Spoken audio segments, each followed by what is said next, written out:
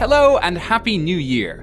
This month, meet the small differences that make a big difference by existing in that magical period where all you are is just a few cells.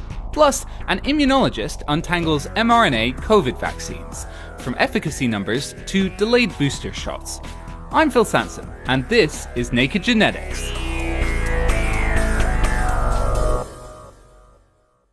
A new study has shown that identical twins are not actually identical. Now, we already knew that they'd have some differences because everyone's DNA mutates throughout their lives. That's why some people get cancer. But those kind of mutations seem to be restricted to the body and don't get passed on through sperm or eggs. Now, though, human genetics company Decode in Iceland have used the genomes of nearly 400 pairs of twins to show that they often have a few differences that they actually pass on to their kids. Kari Stephenson is head of Decode. There are certain differences in the genome of identical twins. And the reason that is important is that we have always assumed when we are trying to separate the effects of the environment from the effect of genetics, that the genomes of identical twins are identical. So finding these mutations changes a little bit the way in which we can use identical twins for the purpose of separating environmental effects from genetic effects. How is that possible that identical twins are not identical? Because I thought they come from the same egg, don't they? They come from the same fertilized egg, but when an egg is fertilized, it divides several times before there is beginning of the formation of twins. And the cell divisions can lead to what is called replication error. When a cell divides, the genome in the cell is duplicated. And even though this process of duplication is a very good one, it's not flawless. And we call the flaws mutation. So there is an opportunity for mutations to take place. And what we document in this paper is that they indeed do take place, and they have a significant impact on differences between genomes in the twins. When are they taking place? How big is the embryo at this point? It is very small, around 16 to 20 cells or so. And how can you tell that this is going on? Were you looking at these embryos at this early stage yourself? No, the way in which we can do this is by sequence the whole genome of the twins, of their parents, of their children, and of their spouses. We can infer when the mutations take place. If a mutation happens very early in the embryo, you will find that mutation not only in the children, because they have made it into the cells that lead to sperms in the male or eggs in the female, they will also end up in the body. And when a mutation is found both in the body and in the children, we know that that mutation happened before they're differentiated. So it helps you to time it. And the timing is so all important when it comes to development. They must also be happening only in one twin as well, right? For you to get the difference? Yeah, because the cell that leads to one of the twins may not lead to the other. In some instances, both of the twins are developed from the descendants of the same cell. Sometimes they are descendants of different cells. And if they are formed from descendants of a different cell, then they will harbor different mutations. Is it totally random which one of those you get? I think it is very close to being random. Now, how big do these differences actually get? These differences are not big. On average, you will find about 5 mutations of this sort that differ between identical twins, but they can be more than that. So what does that mean for twin studies in genetics? You alluded to this earlier, because geneticists use twins all the time to try and separate out the genetics from the environment for a particular trait or disease or something. We should definitely demand that people sequence the whole genomes of both of the twins before we ascribe differences between them to the environment. Because indeed, these mutations that differ between them could be the reason that they are different. Does it affect the results of twin studies that people have done in the past? It should caution people But they should only affect differences that are rare. For example, when one twin develops a disease and the other does not, if the disease is very rare, then we should definitely re-explore whether that is explained by a mutation, but not just environmental effect. Finally, I just want to ask, do you know if these differences between twins ever translate into something, visible, like you might get two identical twins with something visibly different between them? I am absolutely certain that occasionally it does, because occasionally you see differences between identical twins that will not be explained by the environment. It's pretty amazing, I think, for people to imagine that identical twins are not actually identical. Yeah, monozygotic, but not identical. Kari Stephenson, and that paper was published in Nature Genetics.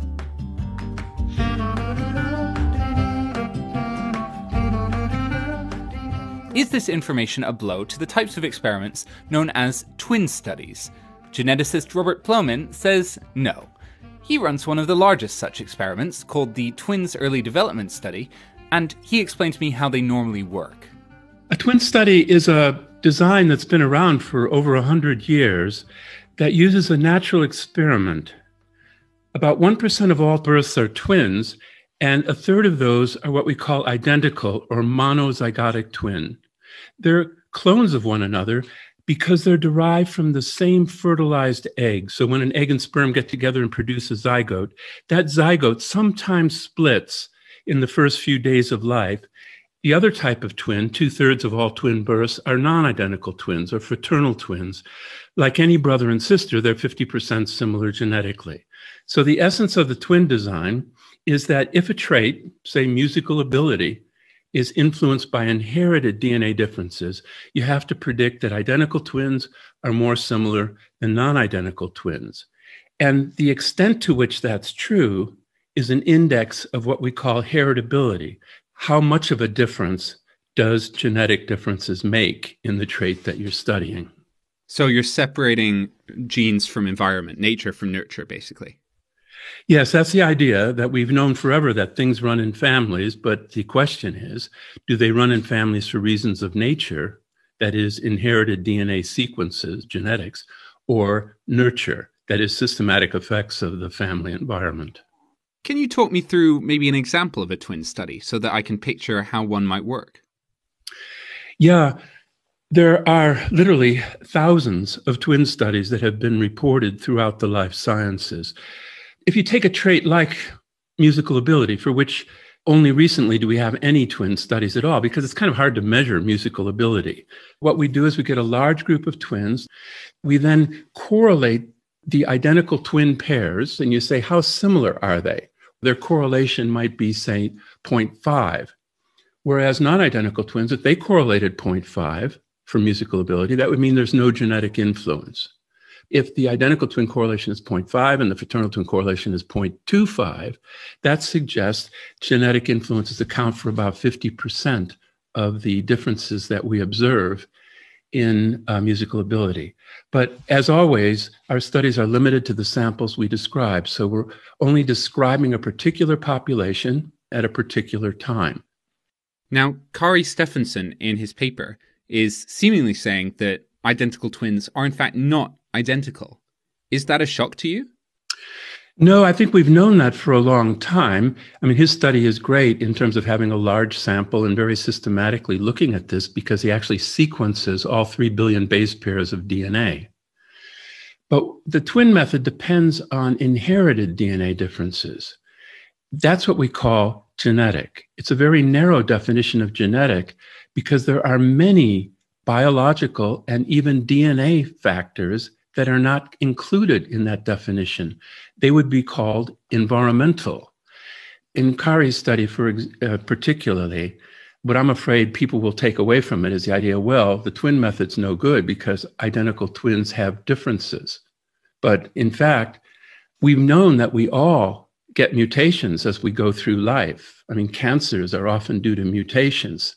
But these are not inherited DNA differences. And we know from lots of studies using a technology called SNP chips, and they focus on inherited DNA differences. They don't show any differences between identical twins. So identical twins don't differ in terms of the DNA differences they inherit from their parents. You're saying that for the purpose of twin studies, these genes are not inherited from the twins' parents. They're eventually passed on, but that still doesn't disrupt the way the studies work. Yeah, and it's always a problem in science when a word like inherited or transmitted is used in such different ways. But in genetics, what we're talking about is the twins we're talking about as the offspring. That is, did they inherit these DNA differences, or are they, spontaneous mutations? Inherited DNA differences is a very narrow definition, but it's a precise one. And it helps us understand things like Carrie's finding. So are twin studies safe? Yeah, I think without doubt.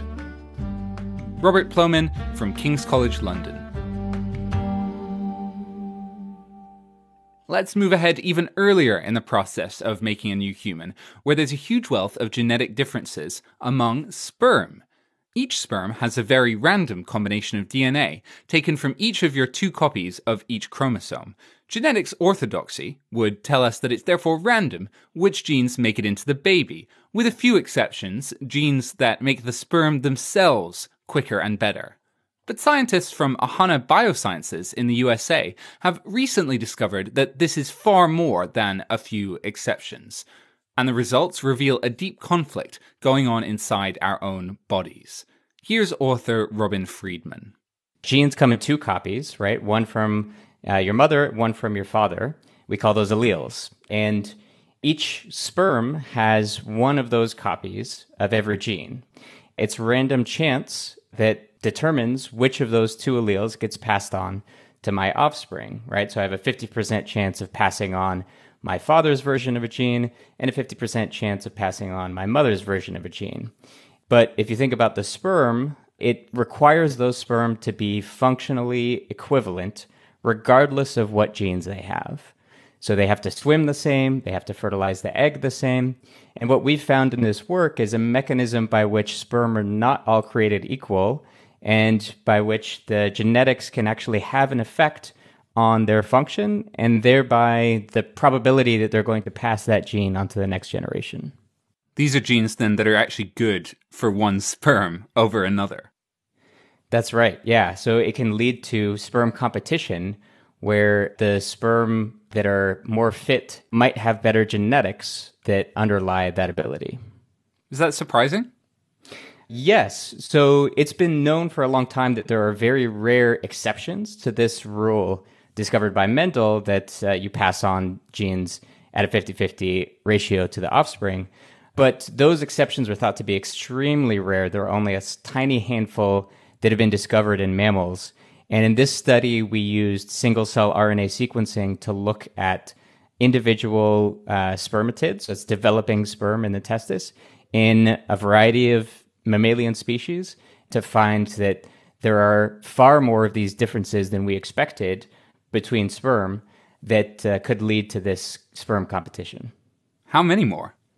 So there are thousands of genes that fall into this category. It's about 1/3 to a half of genes that are expressed in the testis.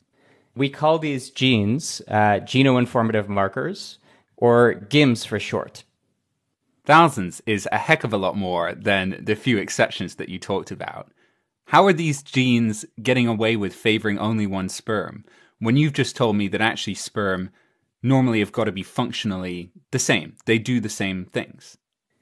First, you have to understand that although sperm have only one copy of each gene, when they're developing, they're actually connected by bridges. So the actual cells are sharing their contents back and forth. Now, what we've found is that this class of genes that we call GIMs actually is not completely shared. They're not going across these bridges completely. And so that's the mechanism by which these sperms start to get functionally different. These genes are basically sitting in their sperm and they're going, I don't want to go to the other sperm. I don't want to send my products everywhere else. I'm happy here. Stop making me share. Yeah, that's exactly right. What physically are they then doing to make the sperm any better?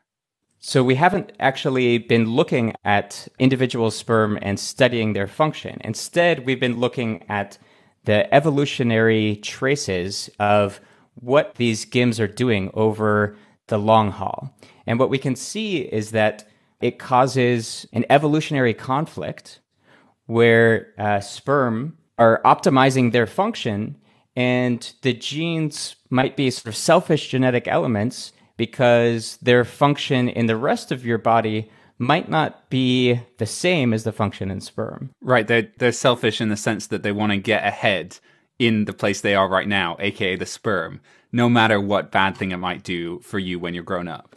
That's right, yeah. And one way that we can find evidence for this is that evolution will want to avoid these selfish elements being in conflict with the function of these genes in a human. These genes will tend to evolve to become more sperm-specific over time. And you will get things like gene duplication, where a gene becomes sperm-specific and another copy of it becomes expressed in the rest of the organism. And we think this is a big reason why there are so many genes that are specific to the testis compared to other tissues, which has been a mystery for a long time. Robin Friedman from Ahana Biosciences, and that study was out in the journal Science. Coming up, I asked a viral immunologist how much longer the pandemic is going to last, and an update on an old story. That's after the break.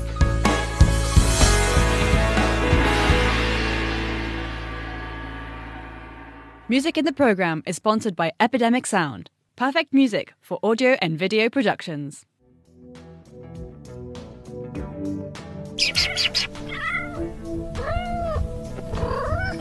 Why do kittens, puppies, and human animals play?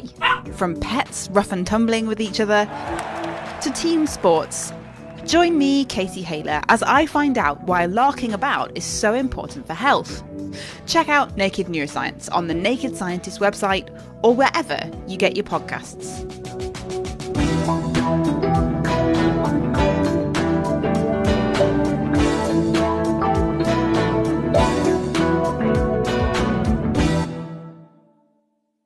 Welcome back.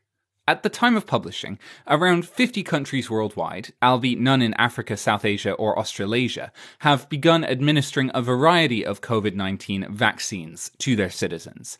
That is, by all accounts, astonishing progress.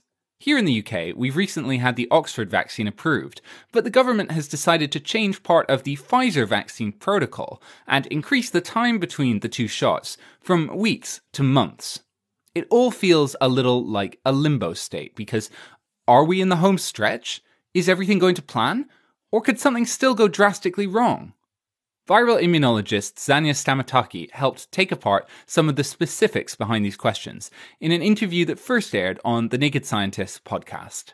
Well, aren't we fortunate? I mean, we've got over 200 vaccines in development, a handful already approved in different parts of the world. The data from clinical trials are pouring in, and guess what? The vaccines work. We now need to get the logistics right to protect our vulnerable and then the rest of us. And it's important to note, of course, that while vaccinated, although we are protected, then we may still transmit the virus to others.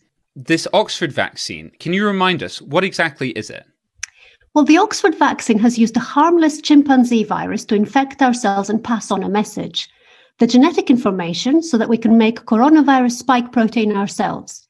This stimulates our immune system and we prepare our defenses, which takes a couple of weeks to happen. And after that, our body is ready, and if infected with the coronavirus, our immune system can stop it in its tracks before we get COVID. We've got a question for you about it as well from listener James, who asks, can you explain the Oxford COVID vaccine approval by mRNA, the UK regulator?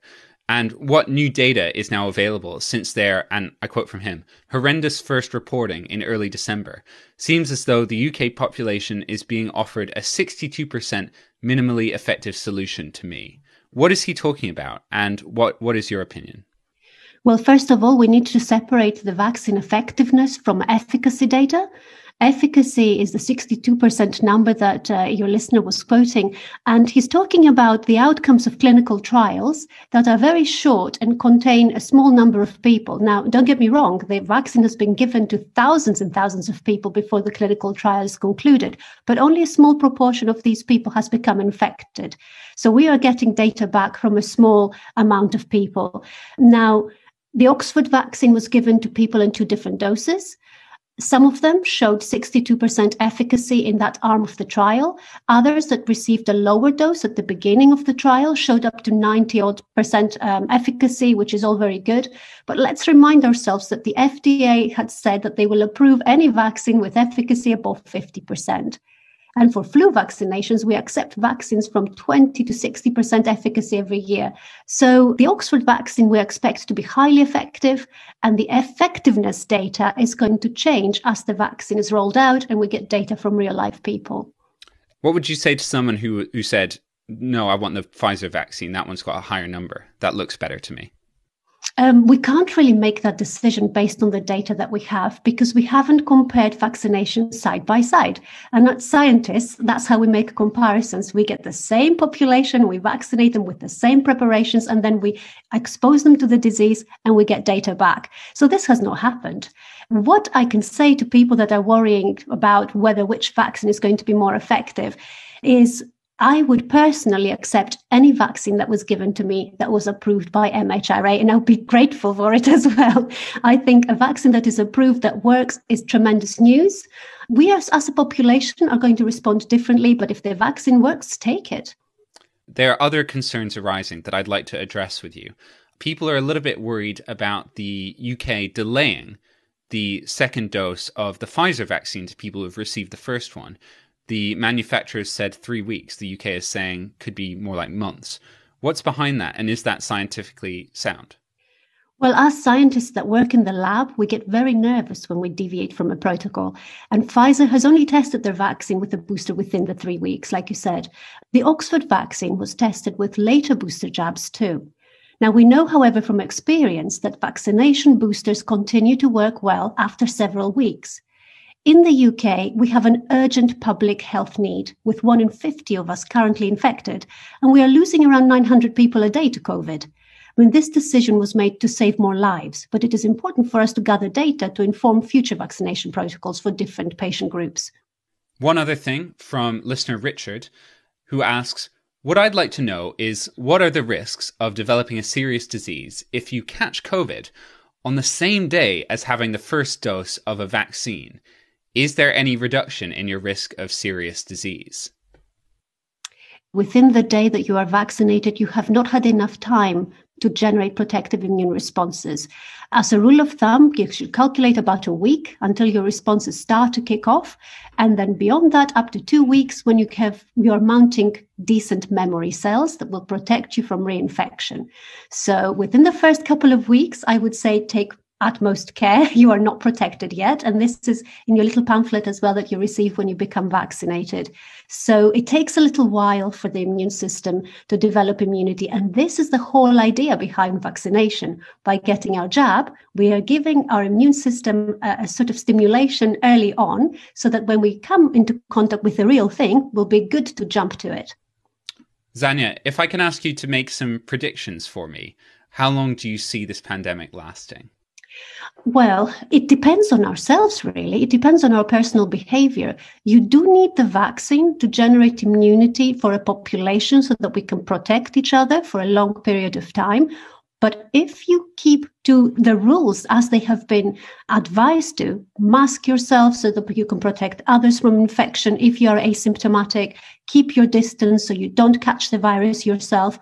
Wash your hands, avoid touching your face like I do all the time without realizing. And I've become so used to my sanitizer now because I just can't stop touching my face. If you stick to the rules, you can protect yourself. And in fact, we know from countries around the world that have been very, very strict at sticking to the rules that they can control infection. And this way, when you have outbreaks that are small, they can quash them very, very quickly. So it is possible for us to have good news even in the absence of vaccination. But for us to eradicate the virus as a problem, we do need to vaccinate ourselves. Zanya Stamataki from the University of Birmingham. And finally, an update on an old story about scientists who had brought their science home with them during lockdown.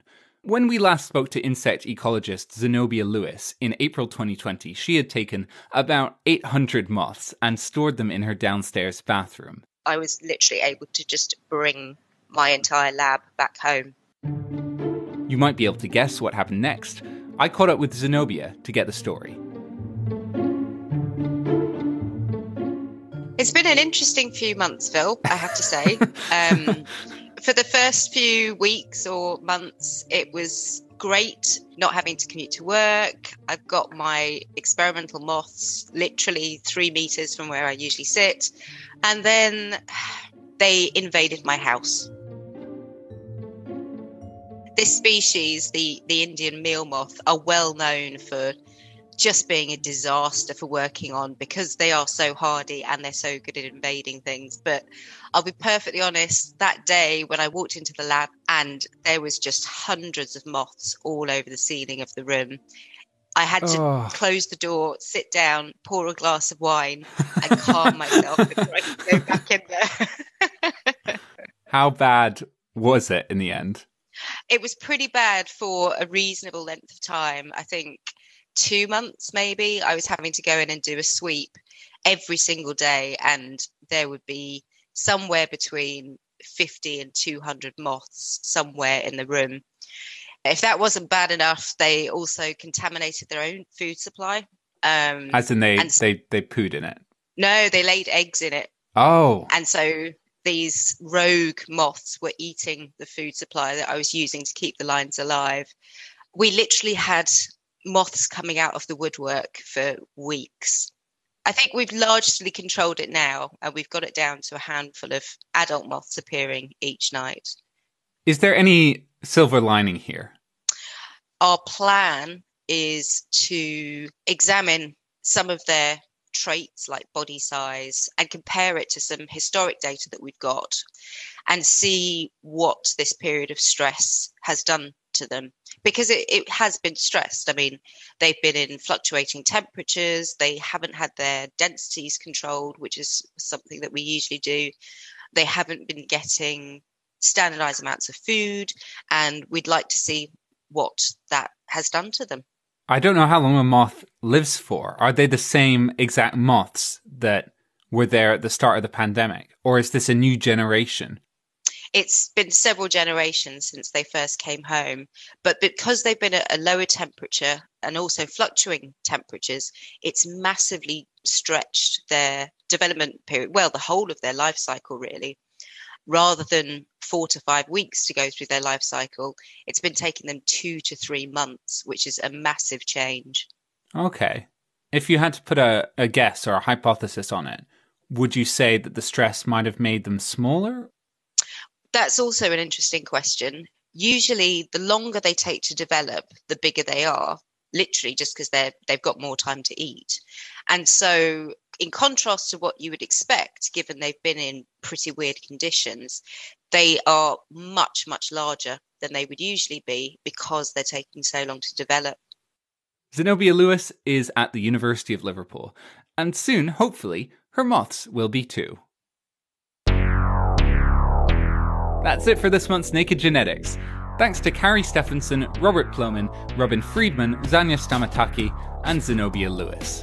If you'd like to get in touch with the programme, send an email to chris@nakedscientist.com and tag it, please, with Naked Genetics. I've been Phil Sansom, and until next time, goodbye!